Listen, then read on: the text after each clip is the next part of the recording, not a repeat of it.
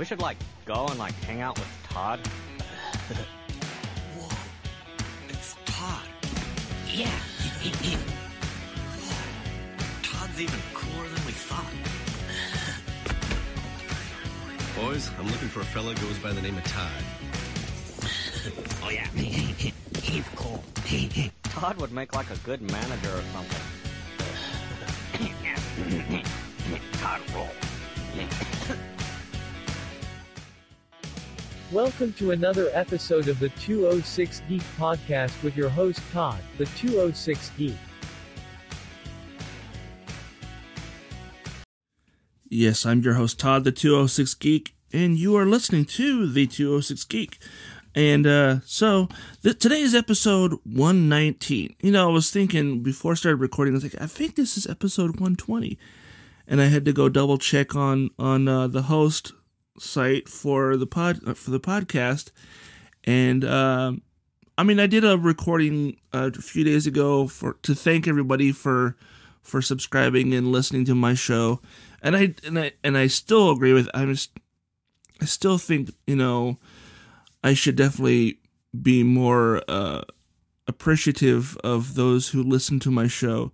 I've been dealing a lot with anxiety and stuff lately, so my anxiety has been telling me that there's nobody listening to the show, that the analytics are wrong, and I go check the analytics, and they're not as low as they're not as low as I think they are, but they're not as great as I would like them to be. But that's just, I've been podcasting since 2013. I rebooted the podcast about 3 years ago now. And, so I was hoping that being on this new host and, I've been trying to do more, social media stuff and sharing links to the podcast on Facebook groups and other places where get new people to listen. And it's there was a spike back when the podcast was added on Amazon Music, and for about a month it went way up, and then it kind of went back down to what it was before. And maybe that's what kind of started me thinking that the podcast isn't doing as well as I thought. So I definitely want to reiterate thank you for those people that listen to the podcast, those who actually download and listen to me babble for an hour. I really do appreciate you guys. And like I said in that other recording, I was like, look, if you enjoy the podcast, please share it with people. Hey, check out this podcast. This guy, you'll enjoy the podcast. This is why I enjoy it,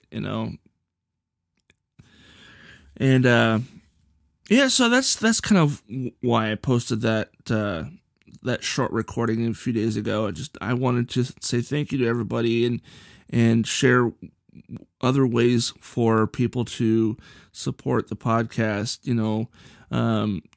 Giving a 5-star rating would be amazing.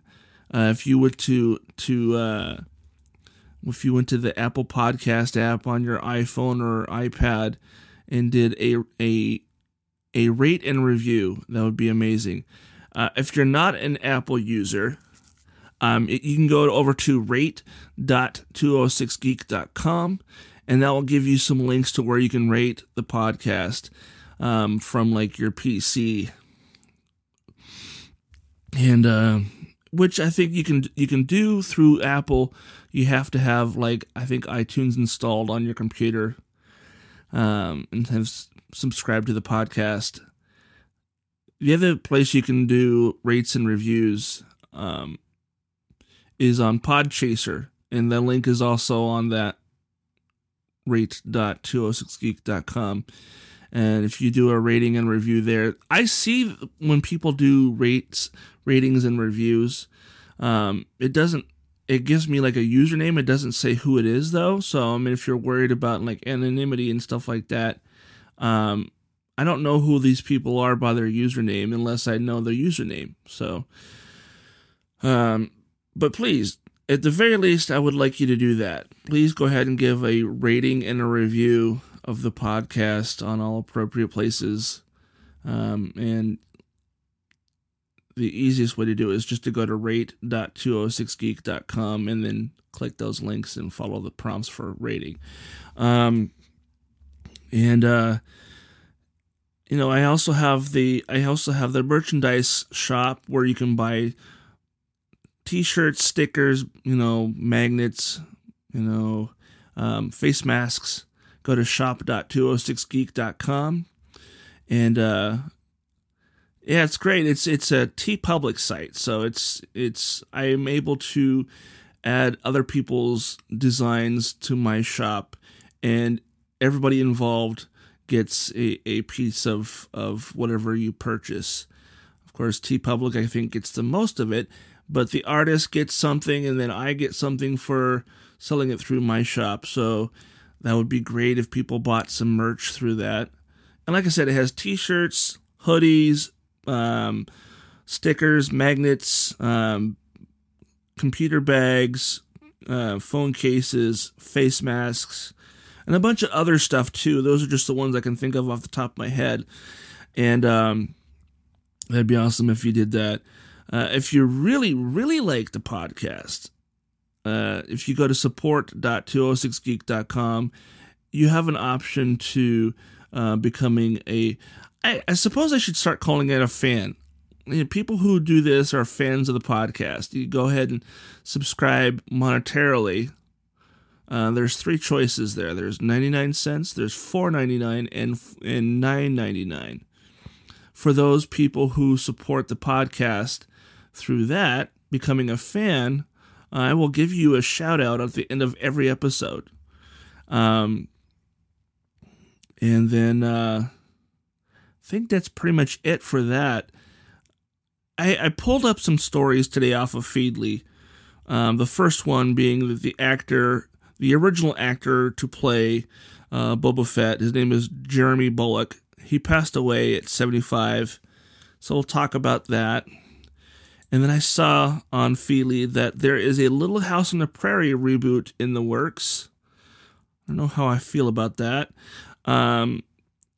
Looks like Avatar's sequels were supposed to be released, or at least one of them was supposed to be released this week, and the internet is losing it. That's another story here. And then there's a story here about the Walking Dead movie with Andrew Lincoln. Rick Grimes. I guess it's starting soon, so we'll talk about that. And then we have the original Hellboy star Ron Perlman doesn't hate David Harbour for a reboot. And then the last story I have here is Coming to America, Coming the number 2 America, which is the sequel to Coming to America. I guess there's some images of what we can expect to see in this sequel from a movie that came out in like late 80s. It's been a long time since that movie came out. I need to rewatch that movie. All right, so let's get to these stories, man. That first story about Jeremy Bulloch, he passed away at 75. It says here, this is off of the Nerdist.com, or Nerdist.com.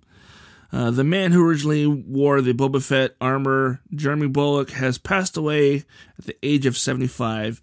A post on the actor's Facebook page says he passed away peacefully after health complications. Born in 1945 in, it's in the United Kingdom. I'm going to try to pronounce this. I'm pretty sure I'm going to screw this one up. Leicestershire. I apologize if I got that wrong. Leicestersshire. In the United Kingdom, Bulloch began his acting career in 1958 back. Then he starred in television commercials. He soon transitioned to film and other TV acting roles. Aside from playing Boba Fett in The Empire Strikes Back and Return of the Jedi, he also portrayed Hamlet, appeared in Doctor Who and Robin of Sherwood. Bullock had parts in James Bond franchise too. The Spy Who Loved Me, For Your Eyes Only, and Octopussy. It goes on to say here, Bullock came to the role of Boba Fett by happenstance. His brother Robert Watts was associated producer on the Empire Strikes Back, and he knew that Jeremy would be an ideal candidate to fill out the Mandalorian armor.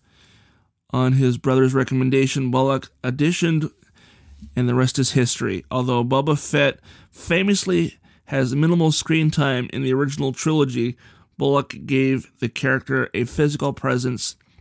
The actor based Bubba's walk and posture on Clint Eastwood from Man with No Name trilogy. I didn't know that. That is really cool. And you know what? It's sad that he's gone, but it's cool to think about the fact that Boba Fett is not going away anytime soon. We are going to continue to see Boba Fett, I think. It's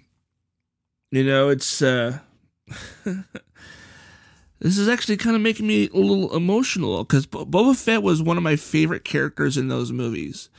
Like it said in the article that he didn't have hardly any screen time and didn't say a whole lot, but he just looked cool. He had a backpack. He had the jetpack rather, not the backpack.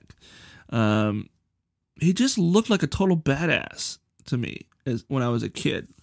And he was definitely my favorite action figure because he was the one that could fly. And if you've been watching The Mandalorian on Disney Plus, you know that he has, at this point, if you haven't seen it, I'm going to just say it, spoiler alert, I'm going to talk about Boba Fett in relation to the show. So if you don't want to know what happened, then now's the time to pause and then come back after you've watched it. All right, you've been warned. So in the last 2 episodes, we've seen, and I've talked, actually, no, I think I talked about it already. So it's at this point, it's kind of like redundant, I guess. Boba Fett came back. He met up with the Mandalorian and he demanded his armor back. The armor that the Mandalorian had gotten from the constable in early in season 2. And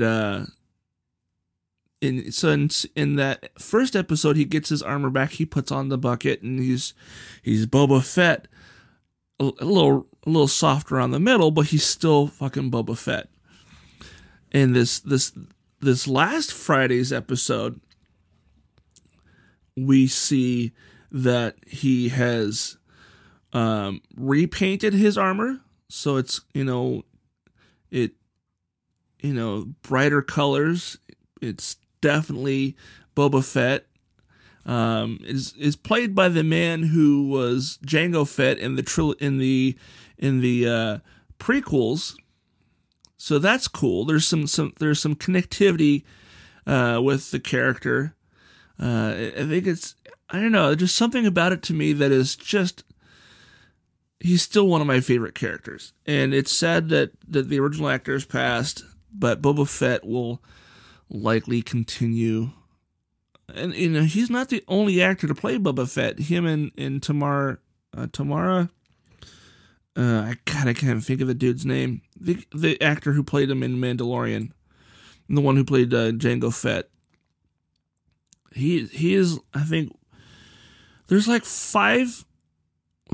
or 4 actors that have played Boba Fett. There's, Mr. Bullock. Then there's the kid from the prequels who played the young Boba Fett. He's in his 20s now, I think.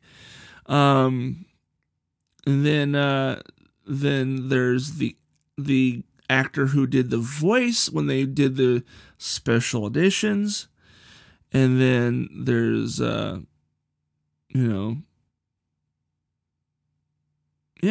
that's really cool that we're going to still have Boba Fett. A lot of the people from the original trilogy And there's still a few left. But we're slowly like losing people from the original trilogy. First I think it was Kenny Baker who was R2-D2, and then it was then it was Carrie Fisher, and then it was oh man, I should know these names, and I should probably mute my phone. At least it wasn't obnoxious. And then the original actor, Peter Mayhew. I knew I'd remember it. Peter Mayhew, the original actor, played Chewbacca. And then, and I think the actor who was inside the it's a trap, that guy, he also passed away, and a few other people have passed from the original trilogy, and it's because they're all senior citizens at this point. You know, they're in their 20s and their late teens in the 70s and early 80s. So, it's sad. It's sad that these people are all going away, but we still have their movies that we can go back and watch them. And the characters aren't going away anytime soon, thanks to Disney. You know, they're going to continue doing Star Wars, and in my mind, that is awesome. I will have Star Wars until the day I die. So, and I've had it since I was 6. So, all right, next story here. Next story: The Little House on the Prairie. Reportedly, a reboot is reportedly in the works. I'm curious as to where they're going to do it, because the original plot of land where they had like the Ingalls house and the village, the town.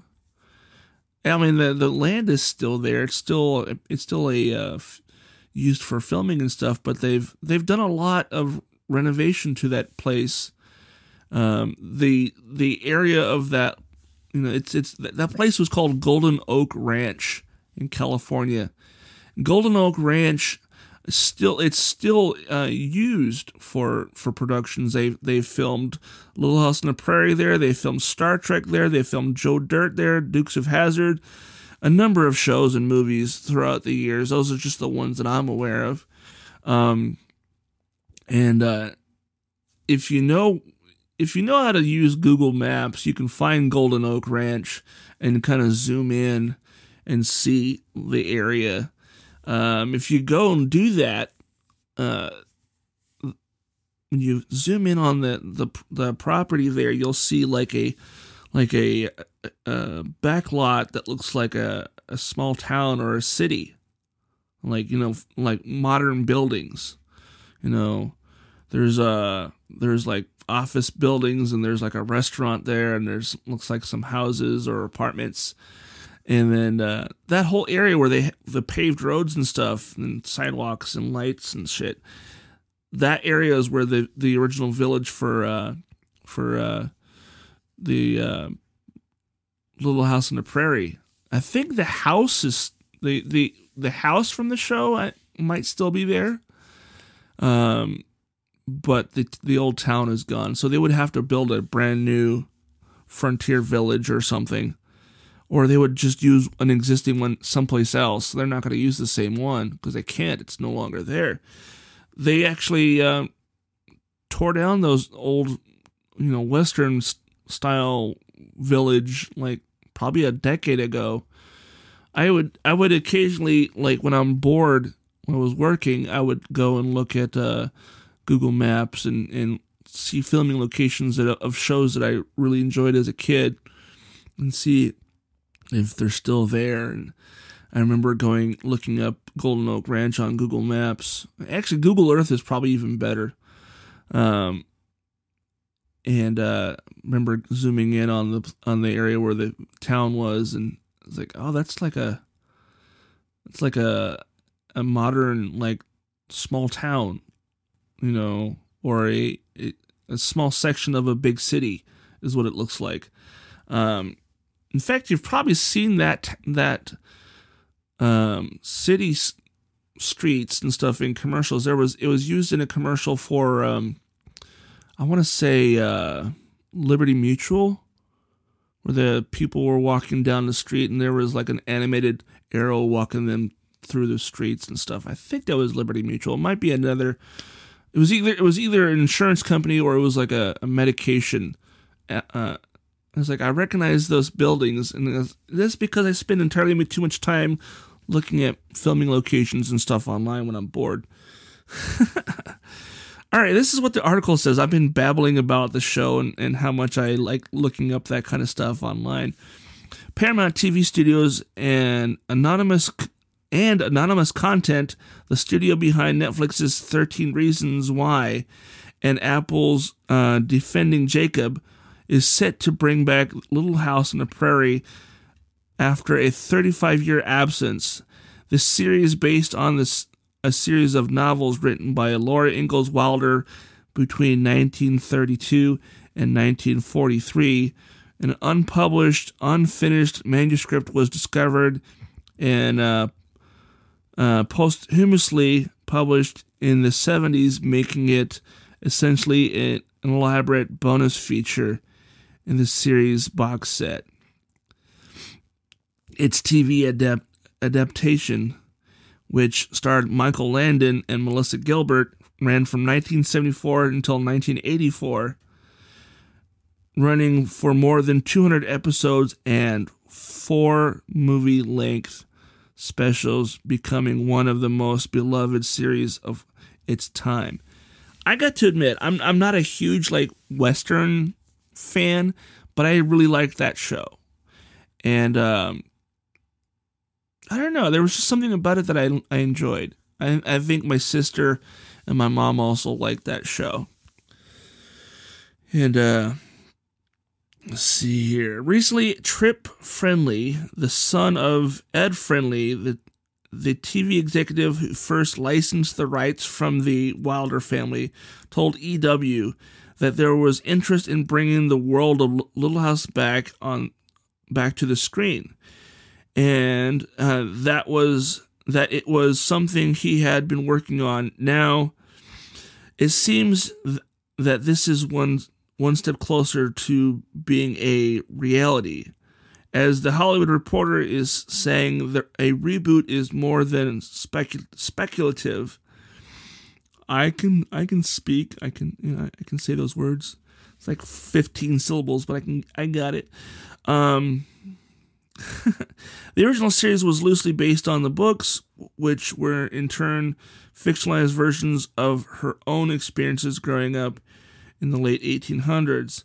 ABC made a miniseries in 2005 which followed the plot of the books much more closely, but only got around to adapting 2 of them. Little House in the Big Woods and Little House on the Prairie. And a follow-up was never made. I didn't know they did anything in 2005. I may have to see if I can go find it now.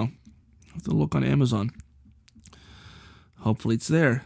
Wilder's death in 1957 didn't mark the end of the family saga. Her daughter, Rose Wilder Lane, would write some books that were fictionalized accounts of her own experiences. And while they were nowhere near as widely loved as her mother's, they have stayed in print more or less consistently since they were published. No writer is attached to the reboot at this point, although it is reportedly had interested buyers and will be produced by Joy Gorman and Dana Fox. And in an interesting twist, the original Little House on the Prairie had promised its remote location to return to the countryside to its original condition after they struck their sets. As a result, the series finale centered around the demolition of Walnut Grove, and almost all of the sets were destroyed, one exception. The Ingalls family homestead, which it was taken apart and preserved off-site by actor Stan Ivor, who still has it. Could it be refreshed and reused for a prospective revival? Probably not, but I've tried to donate it to the Laura Ingalls Wilder Museum at one point, only to have the move blocked by Ed Friendly's son, who had no idea about any of this, told Entertainment Weekly recently that he supported such a donation if it was still possible. He also said that the trying times facing Americans amid the COVID-19 pandemic may be part of what's driving the push to revive the show now instead of earlier. Okay. That's cool. You know what? Like I said, I enjoyed the original show. It was, it was cute. I think one of the reasons why I liked it is I liked it when Laura would get one over on Nellie. If you don't know who I'm talking about, Nellie was like the rich girl on the show. She was like the spoiled, rotten brat who got everything she wanted. And Laura and her family, they were not well-to-do or anything like that. They had to, scrape by. So any and every chance that Laura got to kind of put it to what's the word I'm use here? Trying to get one over or trying to get back at Nellie Olson was always funny to me. I was like, yeah, stop being such a mean bitch and just leave her alone, kind of thing. Yeah. So the next story I have here was Avatar sequel was originally scheduled to release this week, and the internet is losing it. All right.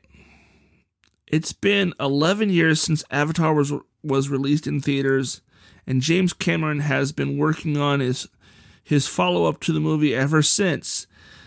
To make the wait a little more tolerable, this week marking the original release date for the first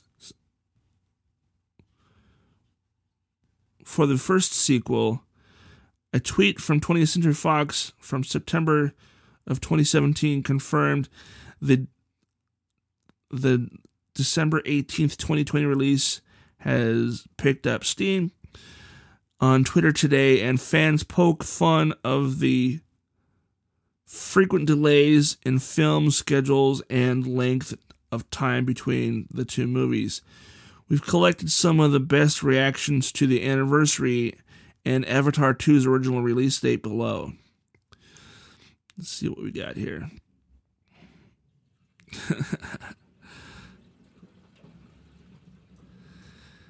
Oh, that's tomorrow. Wait a minute.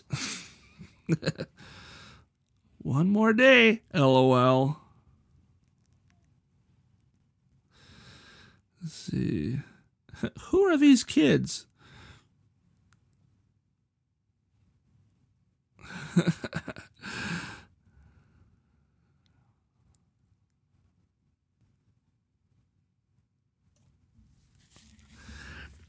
I feel bad, and then the next tweet says, I feel bad for the Avatar superfans who saw this tweet 1,177 days ago, immediately logged off and went into hiding to avoid spoilers, and just emerged from their bunkers to line up for the midnight showing tonight. Oh, man. 3 years later, we're still waiting.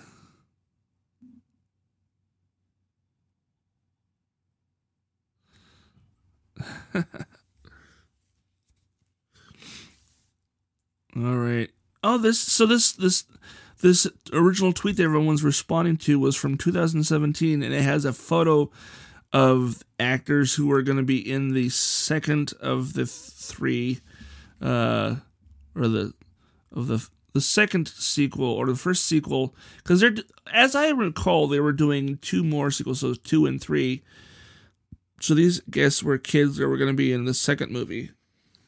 All right. Let's go on to the next story here. The Walking Dead movie, Andrew Lincoln reveals early 2021 shooting start. Let me try that again. The Walking Dead movie, Andrew Lincoln reveals early 2021 shooting start. That's better. All right.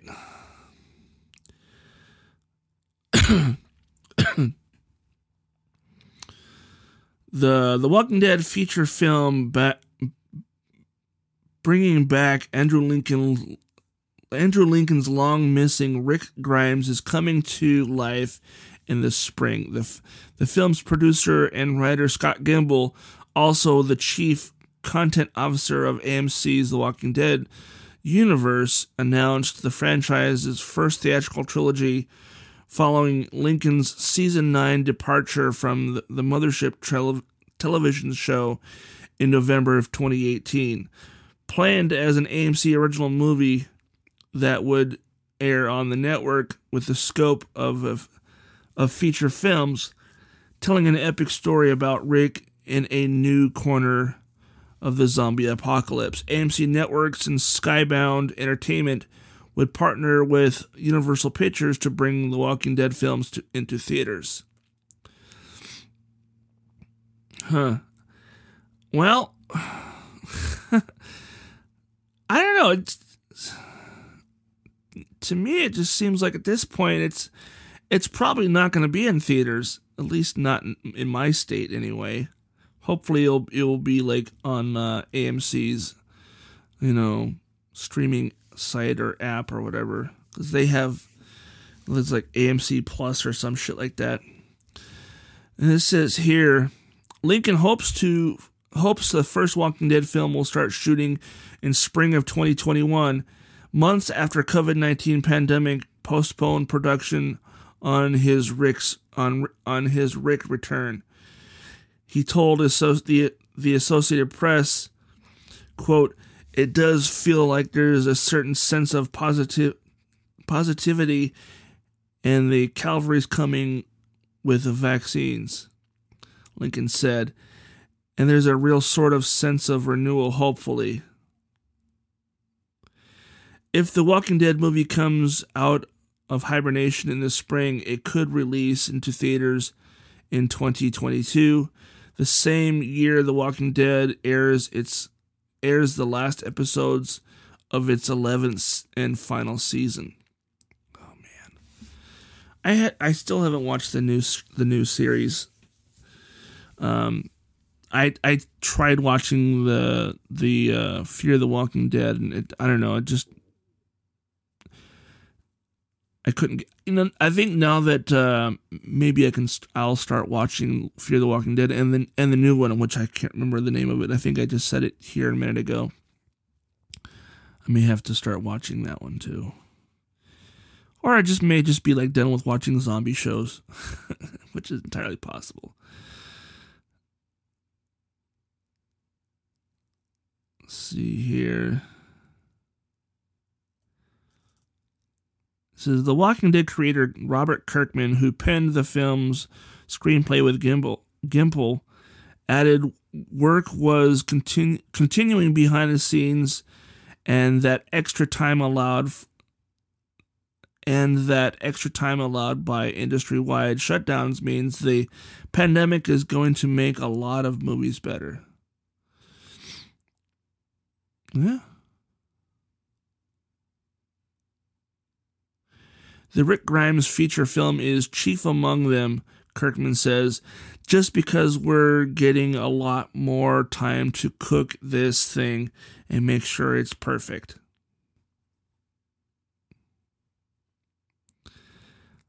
Yeah, that's awesome. You know what? I've been a fan. I wasn't a fan from the very, very beginning, but I think I jumped onto the show around season 2, and I quickly binge watched season 1 so I could get caught up and was watching with everybody else. And ever since binging season 1 and then continuing to watch season 2, I became a hardcore fan of the show. I wasn't a fan of zombie films before that. I still don't really watch zombie movies. But because it's, Robert Kirkman, I may check out this one because I like the way he writes the zombie stories. I enjoy it. All right, next story I have here. Original Hellboy star Ron Perlman doesn't hate David Harbour for a reboot. Why would he hate the actor who played the part that he played 10 years ago? The actor himself has nothing to do with, whether or not the movie was any good. I mean, not really. I mean, that movie, okay, I watched the reboot, and it wasn't memorable. I'll give it that. I'll say that. And I don't think it had anything to do with the actor who played Hellboy, David Harbour. I think it had more to do with the story, and I think it had more to do with the director, maybe. I don't think the actors were at fault. I think they just had a crappy story. And maybe that's why, I don't know, was Ron Perlman even asked to do it again, or did they just assume that he didn't want to do it or was busy, or who knows? This is what it says here on this story here on comicbook.com.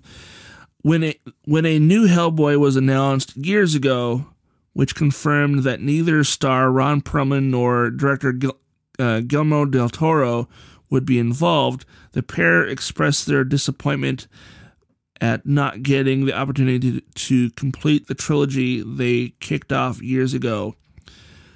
When that film was both a critical and financial disappointment, one might think that those involved with Del Toro's two films would celebrate the recent project's shortcomings. Yet Perlman recently detailed how not only did he have absolutely no wishes for the films, either in its triumph or its failure, but he wished nothing but success for star David Harbour.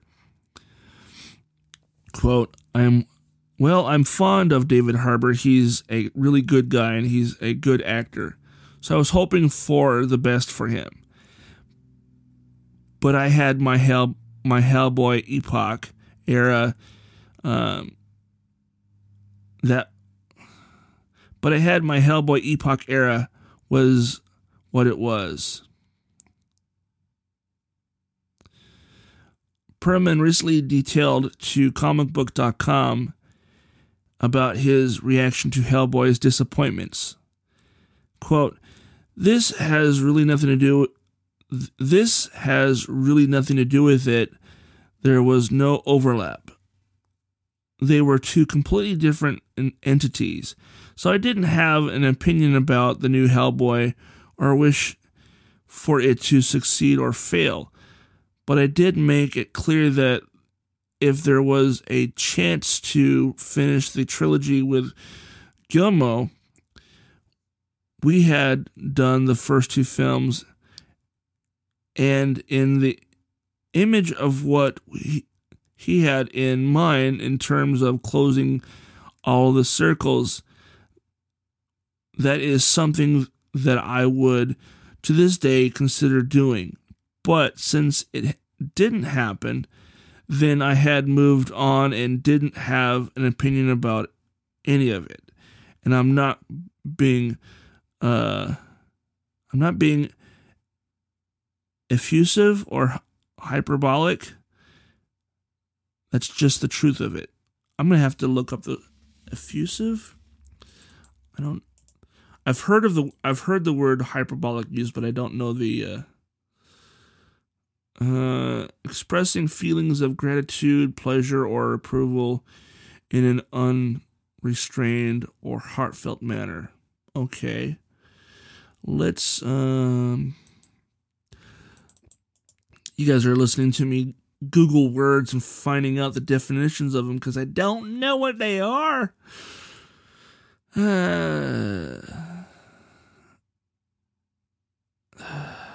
Okay. Adjective relating to hyperbola. What does that one mean? This is a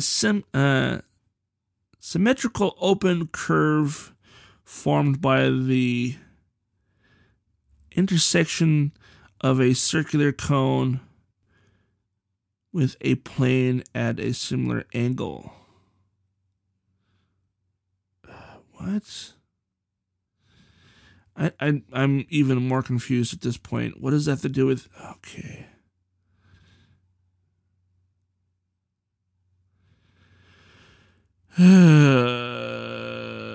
What is... The definition of hyperbolic is something that has been exaggerated or enlarged beyond what is reasonable. Okay, that makes more sense. Jesus. It wasn't difficult. Why did... Oh, okay. I don't know. All right. As far as whether or not we could ever potentially get that third film, last year's reboot surely complicates things, even if Del Toro is one of the most acclaimed filmmakers of his generation. Luckily, fans don't have to wait much longer to see Perlman battle more fantastical creatures as he stars in Monster Hunter, based on the video game series. I'm going to have to look that one up because I don't know anything about it. I'm not going to do it right now, mind you. I've heard of Monster Hunter. I know it was a video game, but I don't know the story behind it. I don't know what it entails. Sounds like it'd be interesting to... Excuse me. It sounds like it'd be interesting to check out. Either way. Alright, last story I have here. I may have to pull up another story after I'm done with this last one here, because I'm running out of steam and or stories.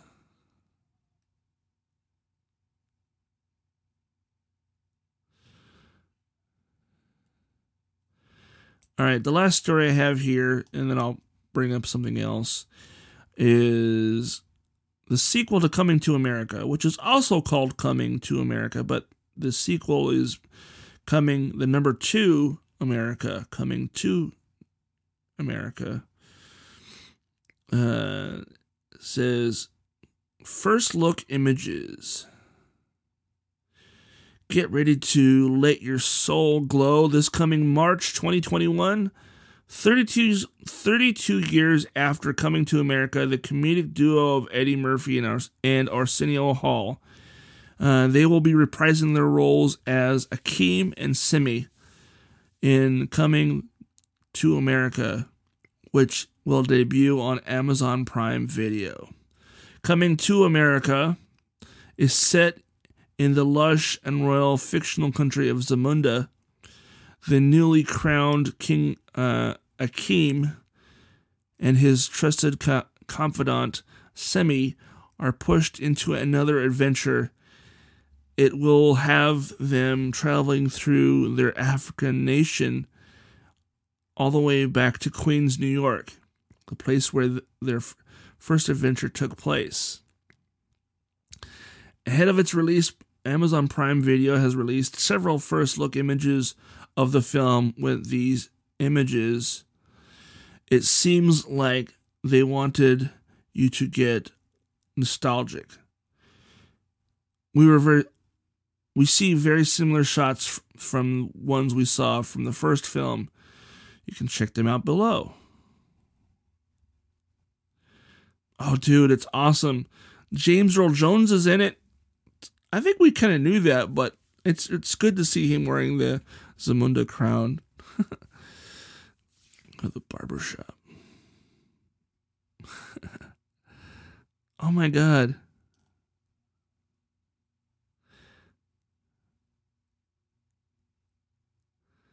It's showing all the characters in the barbershop. That's amazing.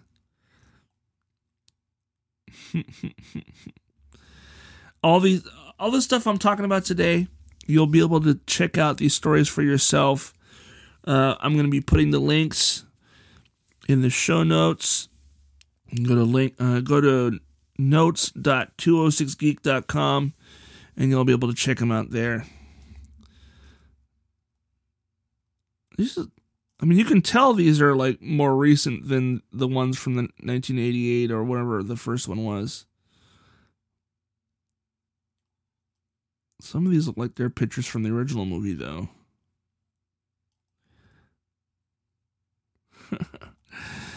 I'm excited to see this movie. I don't know about you guys, but I really enjoyed the first one. It's probably one of my favorite Eddie Murphy movies. Here's another story I can pull up. All right. Batman and Robin stars George Clooney and Arnold Schwarzenegger were never on set together. Really? A lot of body doubles, I guess.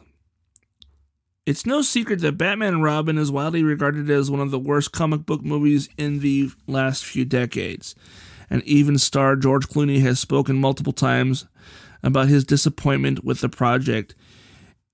It was one of the biggest superhero films upon its release, and it sounds like the Hollywood machine had made it a soulless endeavor for all involved. As Clooney and Mr. Freeze actor Arnold Schwarzenegger never appeared on set together, while Batman and Freeze had multiple scenes where they interacted, the two actors never came face to face while filming. Speaking on the Howard Stern show earlier this week, Clooney revealed that he was merely a cog in the machine. He goes on to say that the main players involved with Batman and Robin were not proud of the work they produced. We never saw each other, Clooney said about Schwarzenegger. It's a big monster machine, and I just sort of jumped in and did what they said.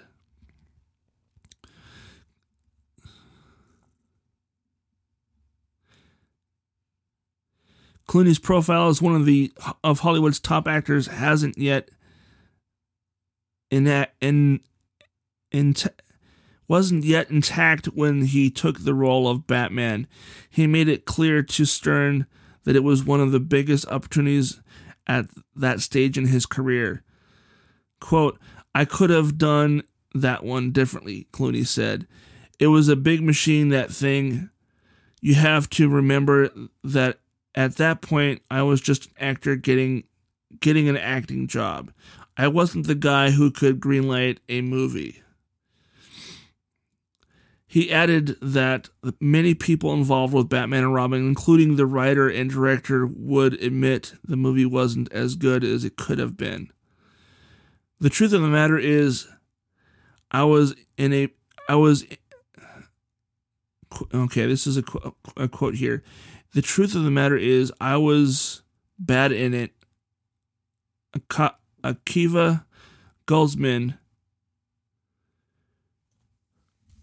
who's won the Oscar for writing since then, he wrote the screenplay, and it's a terrible screenplay. He'll tell you, I'm terrible in it.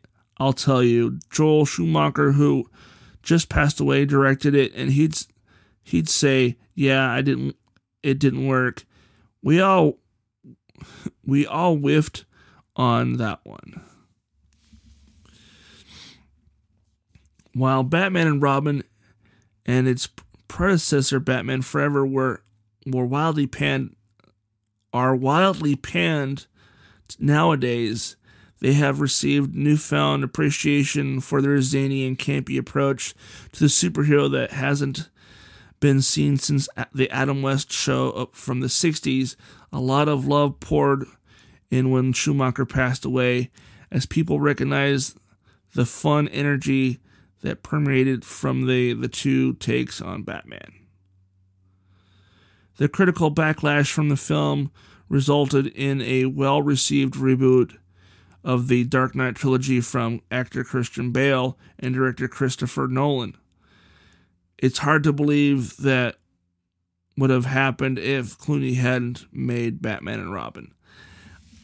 I don't know. I'm also of the opinion that Clooney's Batman is not the worst Batman. I'm of the opinion that Christian Bale's Batman is the worst Batman. I know a lot of people probably are going to hate me right now for it. Todd, don't be an asshole.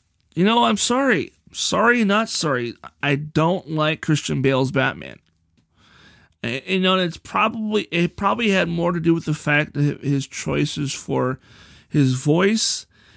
It also could have just been I didn't really care for the real world approach to the Batman story. It wasn't necessary in my mind. As good as Heath Ledger was, even back then I didn't think of him as the Joker. Kind of like how people are saying that they don't think Joaquin Phoenix Joker is the Joker. They don't see him as the Joker. They see him as a Joker, not the Joker.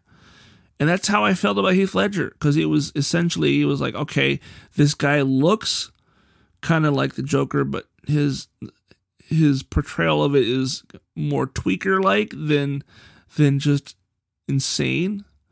Like, I don't know. That's my personal opinion, and I know a lot of people don't agree with that, so that's fine. And I don't know. I'm looking forward to seeing what Robert Pattinson does with the Batman, and you know, and I think we're going to be seeing a little bit more of Batfleck, as I recall, or I think I saw something earlier saying that. Well, we're definitely going to be seeing more of Batfleck because of the Snyder Cut, which will be coming out like next year.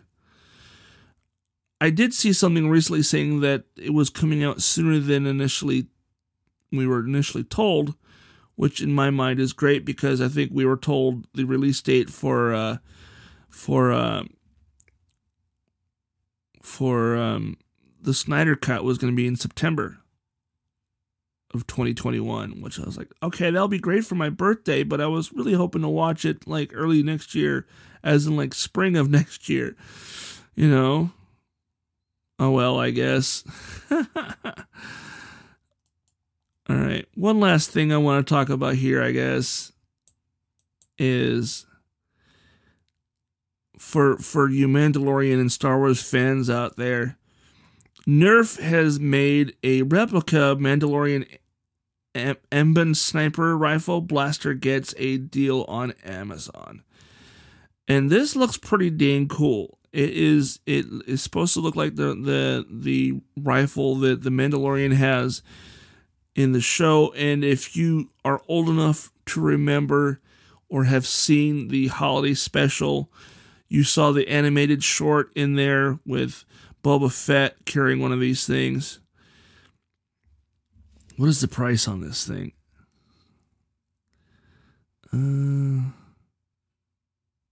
This is really, what is? I want to find the price, because this looks really cool. I could see people getting one of these and like painting it to make it look more realistic, and then using it in cosplay and stuff. It uses Nerf darts, so that's cool. I'm not seeing a price. Oh, there it is. Pre-orders for the Nerf Star Wars Mandalorian Emben Phase Pulse Blaster are live now via the links below for $119.99, with shipping slated for October 2021. So you can order yourself one of these things, but you're not going to get it for another year. Yeah, you can put a picture of it in like a shoebox, wrap the shoebox up, and put that under the tree for next week. And then when the kid opens it up, they're going to look, this is what you're going to get for next Halloween. Sweet, huh? All right. That's cool. I mean, it's not $120 cool and like waiting a whole year cool. Although it looks like the Amazon, if you pre-order it, you can get it for $10 off.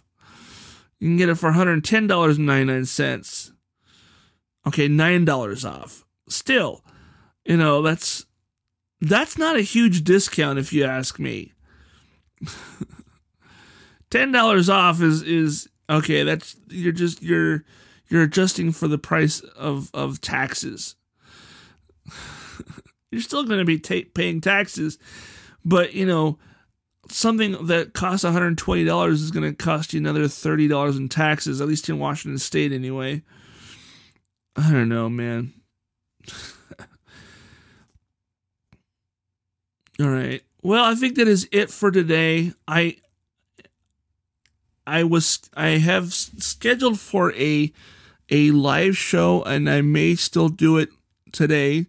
So you want to go to stream.206geek.com to check it out. I believe I have it scheduled for 6 p.m. Pacific time. So 8 o'clock Eastern time? No. 6, 7, 8, 9. It'd be 9 o'clock Eastern time. And I'm probably going to just do, depending on if I have people in the room, I may just do another thing like I did today, where just I bring up some stories and talk for an hour. Normally, in the last few weeks, I've done live shows on Get Vocal, and I record a full 2 hours. I'm probably not going to be doing that anymore. I think going forward with Get Vocal, it'll be just me, and I will find stories to talk about like I do on this podcast. But I'm going to do a live stream of it, and you can check out the live stream by going to stream.206geek.com, and you can set up an account over on Get Vocal and subscribe to that channel. So whenever I go live, you'll get a notification. And I set up another podcast feed so that once the live stream is done, it will save automatically the live stream to this feed. If you go do a search for the 206 Geek Live on Amazon, excuse me, not Amazon. I don't have it on Amazon yet. I have it on Apple Podcast and on Spotify. If you do a search for the 206 Geek, you'll probably see this podcast you're listening to right now. You'll see the 206 Geek Classic, which are old episodes when I had the show with the other guys. And then there'll be a third one that will show up as the 206 Geek Live, and then we'll say in brackets recorded. And you can subscribe to that. And whenever I do a live show, if you're not watching the live show or listening to the live show, then you can check out the archive of it from this new feed that I created, and I will put a link to that feed as well into the show notes so you guys can check it out. Thanks again for listening to another episode of the 206 Geek. I've been your host, Todd, the 206 Geek, and like I said at the beginning of the show, I really appreciate you guys for tuning in every week and listening to me babble. Again, please do a rating and a review by going to rate.206geek.com. And if you want to buy merch, you can go to shop.206geek.com. And if you want to become I think I have to figure out a name for it, because it's the support page, which is subscribing monetarily to the podcast and helping support the podcast and myself. If I get enough subscribers through support.206geek.com, I will look into hiring somebody to edit the podcast so it's sounds better or gets rid of all the weird pauses and or mistakes that I make. If you think that it's not necessary, please tell me. I would love to hear you guys' input. Tell me if you think I should get someone to edit the podcast to make it sound better. If do you have any issues with the podcast? Let me know. Shoot me an email, todd@206geek.com. Let me know how you feel about the podcast. I want to know. I want to hear what you guys have to say. Constructive criticism is welcome. This is not an invitation to be mean or rude, but I want to hear from you guys. So if you want, shoot me an email. Tell me if you think that I should get someone to edit the podcast, fix all the ums and uhs and me flubbing things and that stuff like that. Or just in general, just making it sound better. I think it sounds pretty decent, but then again, I'm not an engineer. I'm not an audio engineer. I don't know. I've never done that kind of thing. I've been doing the podcast since 2013, but it's more or less kind of learning on the fly, and I've learned some things with, using microphones and recording, and I can edit things if I have to. If I have to pull out something that is not, appropriate, or if I want to take out a specific section of the podcast, I can edit that. But if the audio sounds weird, or that's too loud or too quiet, I don't really know how to do any of that kind of stuff. So if you think that I should find someone to help me with that, let me know. Shoot me an email, todd@206geek.com. You can also just PM me through Facebook or Twitter at 206geek, and that works too. Thanks again, and I will talk to you guys next week. Bye. And now's the part of the show where I like to thank those who support the podcast. And if you also want to become a podcast supporter, you can go to support.206geek.com. Thank you, Leanne P., for your support.